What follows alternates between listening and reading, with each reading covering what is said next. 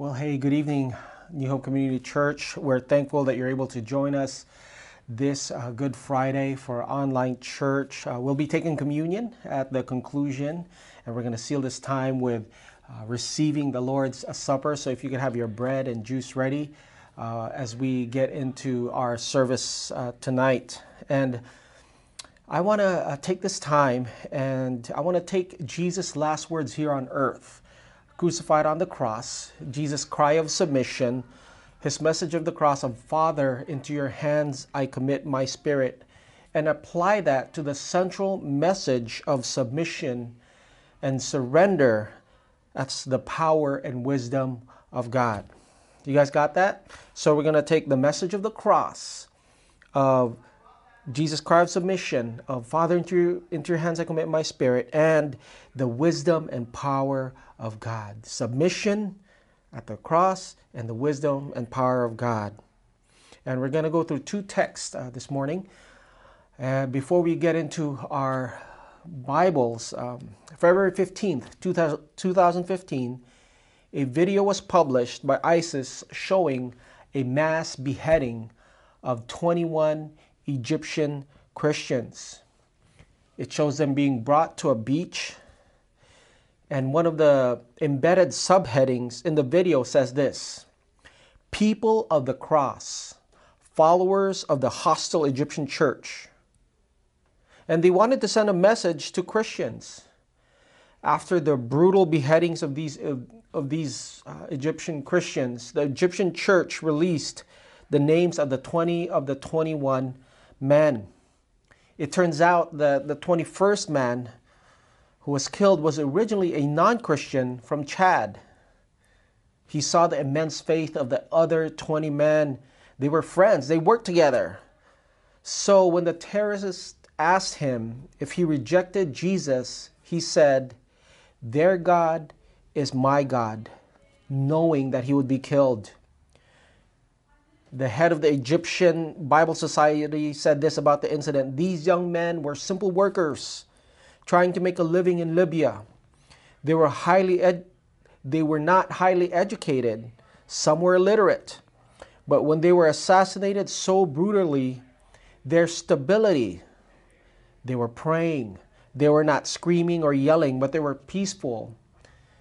And as they were praying, as they died, they said, 'Jesus, Jesus, Jesus, Jesus.'" ISIS said that they gave him a chance to repent, but they didn't. And what seemed like a tragedy for these young men turned out to be one of the greatest acts of witness in the 21st century. You see, for them, Christians in the Middle East and a good portion of believers, as people of the cross, that means death. And the question is, what does it mean for us to identify as a people of the cross in the United States? I mean, we're comfortable. We're safe. Some of you, including myself, have come here from other countries to pursue the American dream. But what does it mean to follow Christ? And how does Jesus cry at the cross of, "Father, into your hands I commit my spirit"? How does that apply to my life as the wisdom and the power of God in the cross? So let's turn to our two scriptures tonight. The first one is in Luke chapter 23, and the second one is in 1 Corinthians chapter 1. Luke 23, verses 44, it says this: "It was now about noon, and darkness came over the whole land until 3 in the afternoon, for the sun stopped shining. And the curtain out of the temple was torn in two. Jesus called out with a loud voice, 'Father, into your hands I commit my spirit.' When he had said this, he breathed his last. The centurion, seeing what had happened, praised God and said, 'Surely this was a righteous man.'" And we're going to turn to our next text in 1 Corinthians. So Jesus' last words and the wisdom of God, which is the message of the cross, the power and the wisdom of God. Verse 18, "For the message of the cross is foolishness to those who are perishing, but to us who are being saved, it is the power of God. For it is written, I will destroy the wisdom of the wise, the intelligence of the intelligent I will frustrate. This is the word of the Lord. Let's pray. Father, your word says that man shall not live by bread alone, but by every word that proceeds out of the mouth of God. So, Lord, here we are, spiritually hungry, spiritually thirsty, Lord, as we celebrate, as we commemorate, as we remember your ultimate sacrifice at the cross and your 7 sayings and you crying this cry of submission. I pray, Lord, that you would stir in our hearts, that you would open our eyes, that we would see wonderful things from your law, and that we would experience what it means to be a people of the cross, to live out the crucified and to follow the crucified Savior, and to surrender and to let go and to trust you in everything that we do. So, Lord, would you change us? Would you transform us from the inside out for the sake of your glory and your great name? In Jesus' name, amen. Amen. So, I have 3 main points for us tonight as we reflect on this cry of submission and what it means to be a people of the cross, and how the wisdom of God is applied in our lives through Jesus' final last words. The first is this. Would you write this down? That Jesus bore God's judgment because he bore our sins. So Jesus, he bore the judgment of God. And the reason he bore the judgment of God is because at the same time, he bore our sins. Now, how do we know that Jesus bore our sins from this text? Well, it says that the darkness preceding the cry of submission, it gives us the answer. Let's look at earlier in Luke chapter 23, verse 44. It was now about noon, right in the middle of the day. It was noontime, and darkness came over the whole land until 3 p.m, for the sun stopped shining. You see, darkness, it overtook the whole land. And it wasn't because there were clouds. It wasn't because it was an overcast day. It says, for the sun, it stopped shining. Now, why would Luke put that? Why would that be such? Remember, Luke is a physician, right? So he is a doctor. He has an eye for details. He's meticulous. Why would he put that? Because he understood in the Bible that darkness typically sets the table prior to God's judgment. It's the precursor. It's the appetizer before the main course. See, before God judged, in the Bible, the Old and New Testament, there would first be darkness. You knew that the judgment of God would happen because it would be darkness. When Renee and I were dating, one of my close friends, I led him to the Lord. He got saved, got baptized, and he was an executive chef. And so as a favor, he started, making reservations to all these fine dining spots, and, became a little bit of a foodie for a short period there. And we'd go to we would go to restaurants in Beverly Hills, and, they would have these appetizers, these poo-poos, right? And they would be all immaculate. It would be just small servings, and you'd take these little small servings, and they would have olive oil, sampling mixed with cheese sampling, and just see how earthy. This one's more flavorful. This one is more floral. This one's more fruit-like, and you would have these different appetizers. And knowing these appetizers, if you knew the appetizers were going to be good, you know that the main course was going to be good. Well, in the same vein, if you knew there was going to be darkness in the Old Testament, it usually was a precursor to God's judgment. Let's look at 2 passages in the Old Testament. All right, let's look at Exodus chapter 10, verse 22. So Moses extended his hand toward heaven, and there was absolute darkness throughout the land of Egypt for 3 days. So 3 days, there was absolute darkness. You know what happened after darkness? 3 days? Boom. the darkness preceded the killing of every firstborn male Egyptian. Let's look at our next text. It says, the whole earth will rise like the river Nile. It will surge upward, then grow calm like the Nile in Egypt. In that day, says the sovereign Lord, I will make the sun set at noon and make the earth dark in the middle of the day. So we knew that God would judge Jesus, his son, and Jesus would bear on God's judgment because in the middle of the day, it was completely dark. See, the last sign of God's judgment is prefaced by darkness. Now, don't forget that God's judgment for Egypt meant God's salvation for Israel. What was a curse for Egypt was a blessing to Israel. But here the judgment is not against Pharaoh, but upon his only begotten son. Not against a rebel refusing to obey God's word, but against a humble servant whose obedience demanded death on the cross. Remember Jesus' prayer in Gethsemane, Lord, if at all possible, let this cup pass from me. And this is the true exodus of the people of God, that through the Passover lamb, Jesus, the angel of death passed over us because Jesus died in our place. He bore God's judgment. He bore our sins. Then we could have eternal life. We are blessed because Jesus became cursed, and Christ redeemed us from the curse by becoming a curse for us. He took our place. He became our substitutionary atonement for our sins. He died vicariously. He became our substitute. He became a curse so that we could be blessed. All right, while it was still dark in the middle of the day, darkness, we knew that God would judge his only begotten son. Secondly, would you write this down? The cross is letting go of control and choosing to trust God.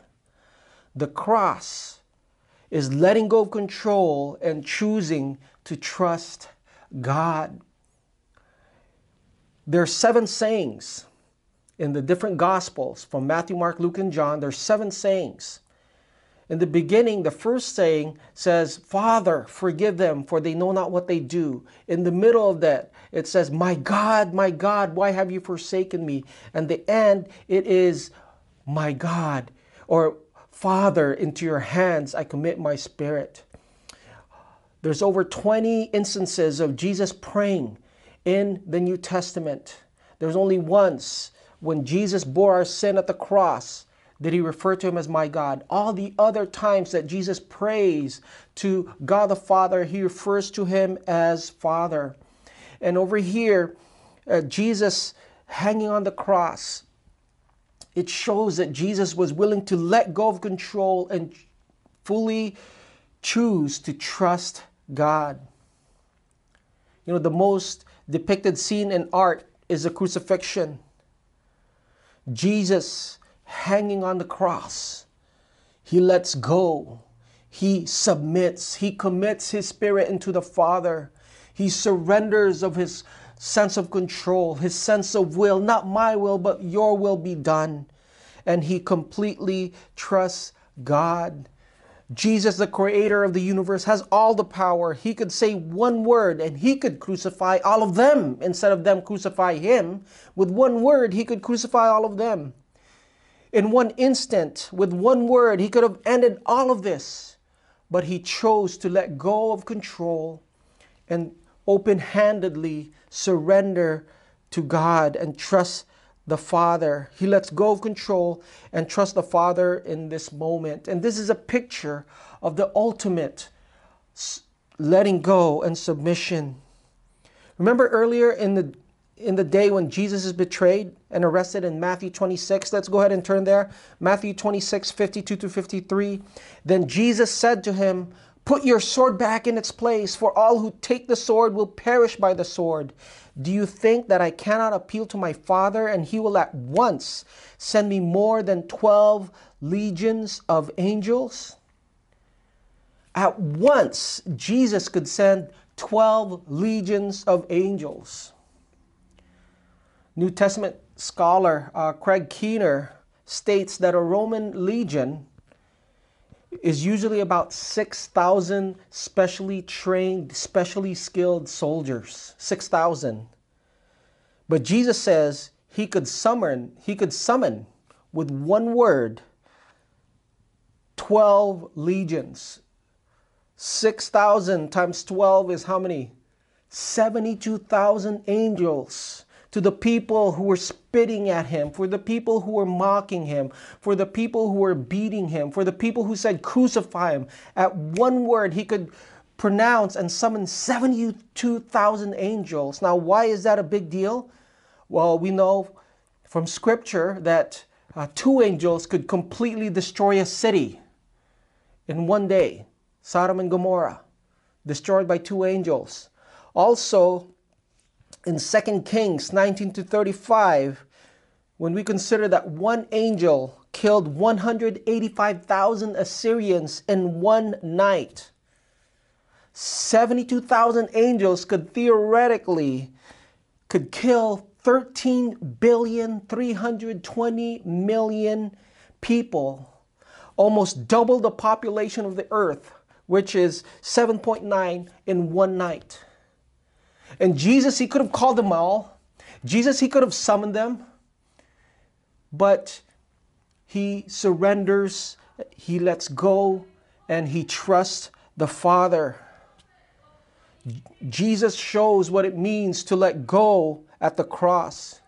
He lets go of control, of vengeance, of anger, of bitterness, of vindication, of revenge, and trust God completely. Father, into your hands I commit my spirit.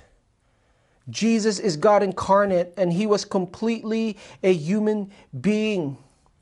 Jesus wills his own crucifixion. Jesus is very much Lord, but he lets go of control and he allows himself to be crucified. He makes the final sacrifice as the lamb for our sins. He wipes out sin and his blood was shed.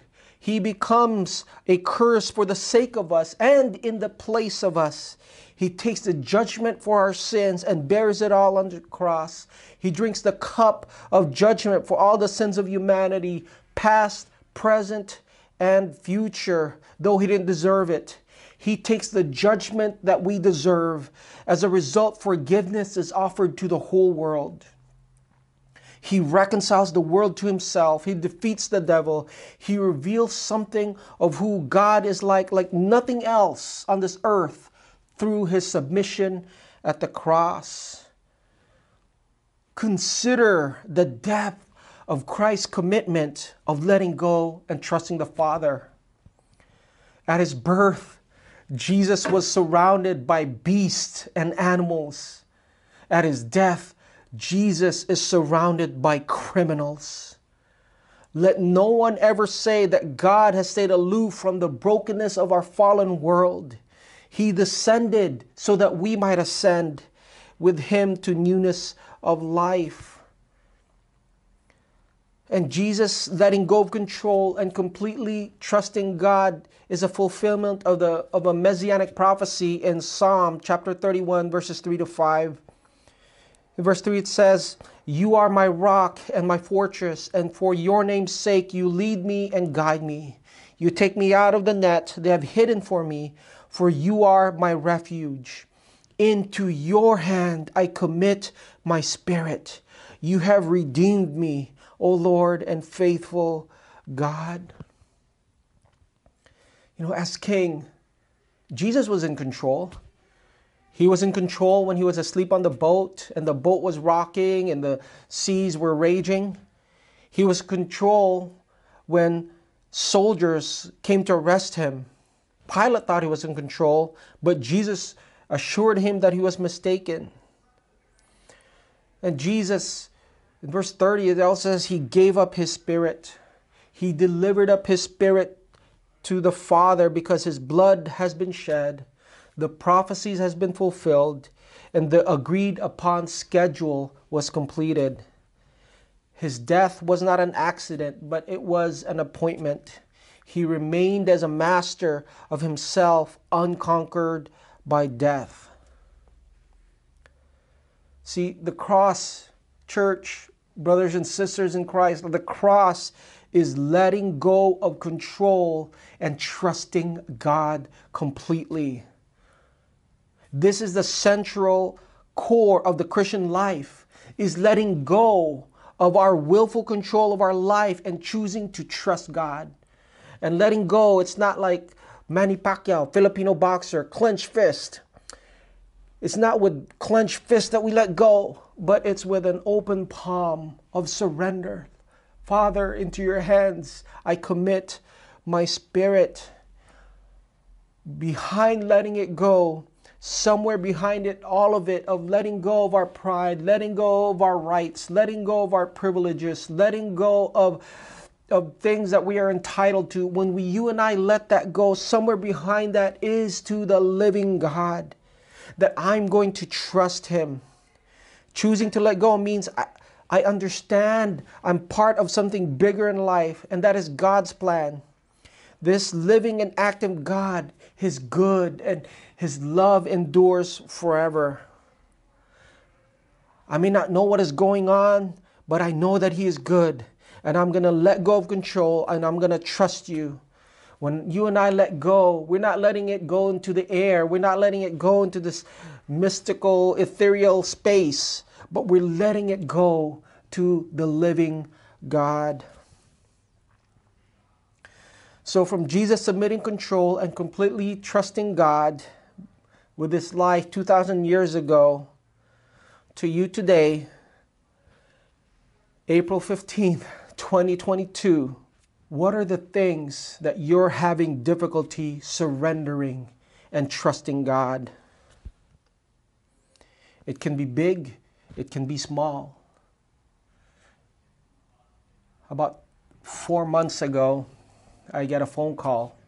You guys know we were at the Academy Learning Hub, and we were notified as of January, late December 2021, that we're unable to meet for in-person service.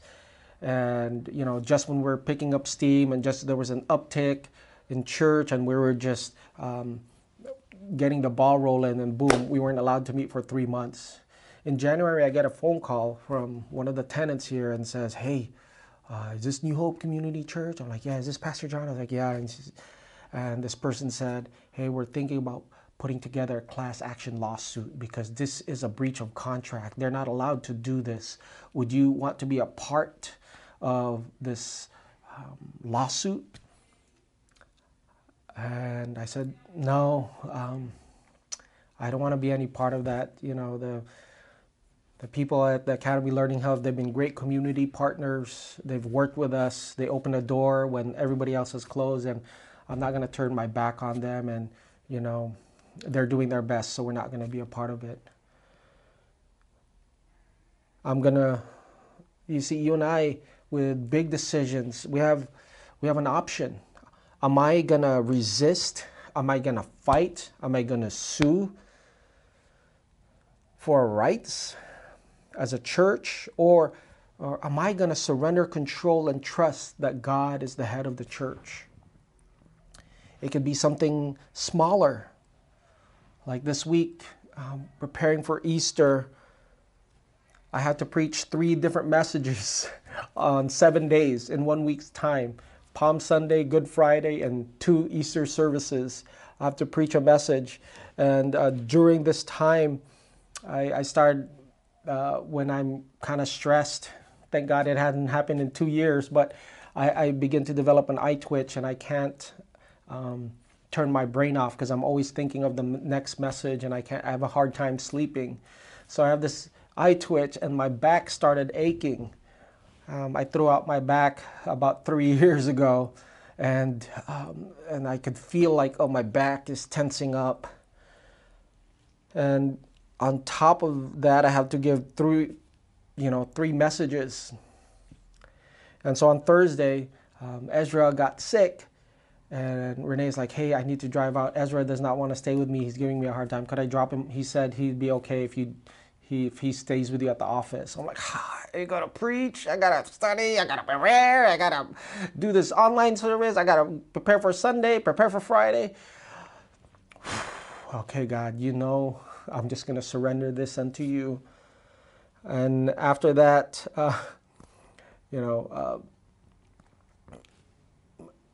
Renee's like, I'm caught in traffic. Do you think you could pick up Judah as well? I'm like, oh.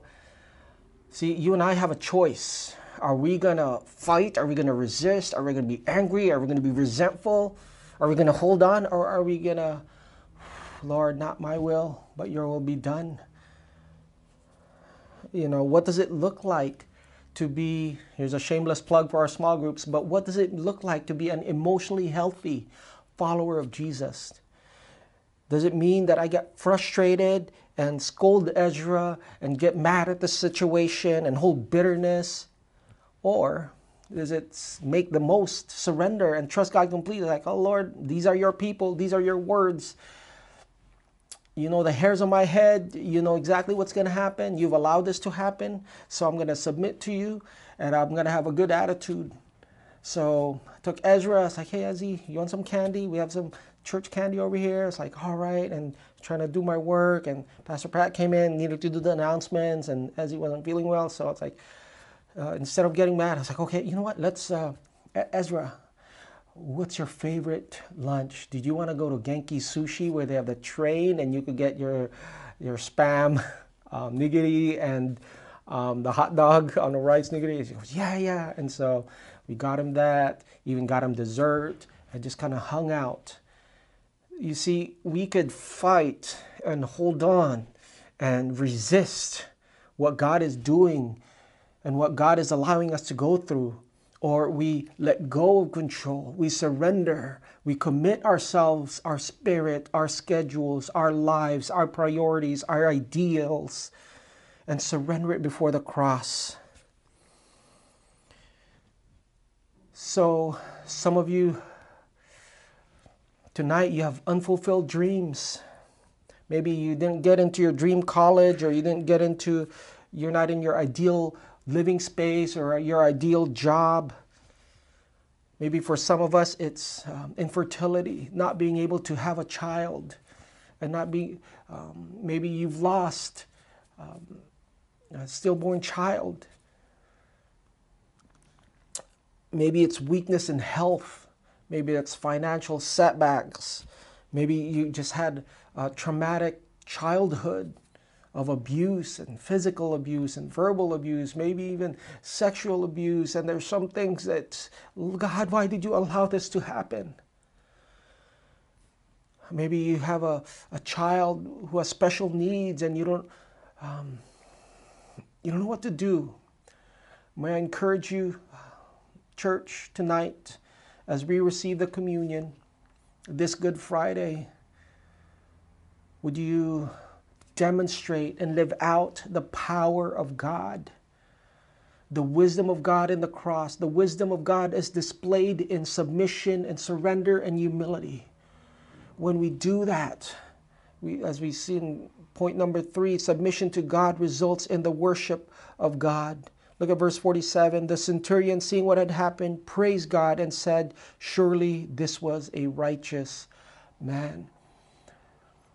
So as we partake communion tonight, would you examine yourself? Search your heart. It could be big, it could be small, it could be a situation from the past, it could be something in the future, or something that you're going through right now, where you are having difficulty surrendering. You have a difficulty of maybe a sense of control, like ideal situation, ideal schedule, your ideal future, your ideal circumstance, whatever it is. Surrender it before Jesus and trust God completely. Amen. Let's take our communion. For I received from the Lord, which now deliver unto you, that the Lord Jesus, on the night that he was betrayed, he took the bread, he broke it, he gave thanks and said, this is my body broken for you. Eat of this in remembrance of me. Let's go ahead and pray. Father, we submit ourselves to you this evening, this Good Friday. We remember not only your sacrifice, we remember not only you laying down your life, we remember not only you being the Passover lamb, but Lord, we remember the wisdom and the power of the cross, that the power of the cross and the wisdom of the cross is displayed in humility and submission and surrender to your will. So Lord, I pray right now, if there's any sins that we're holding on to, any big things or small things that we cannot let go and give you full control, we pray that you forgive us. Lord, we lay down all of our deferred dreams, Lord, unfulfilled dreams, our heartbreaks, our situations, our cross that we're not able to bear, that we have a tight fist to. We let go of control, and we trust you completely. So Lord, as we eat this bread, we pray for grace and strength. In Jesus' name we pray. Amen. Let's go ahead and eat of the bread. In the same manner, after supper, he took the cup, saying, "This cup is a new covenant in my blood. Drink of this as often as you eat. For as often as you eat of the bread and drink of the cup, you proclaim the Lord's death until he comes." So let's proclaim the life, the death, and the resurrection of Jesus, and let's drink the cup together. Amen. Amen. Well, thank you guys so much for joining us this Good Friday. I pray that you'd continue to get into and be devoted to online church for if you're not able to join us. And Lord willing, we'll see you guys for Easter. May the Lord bless you and keep you. May he cause his face to shine upon you and be gracious to you. May the Lord give you peace. Amen. We love you guys. Hope to see you this coming Easter. Have an amazing weekend.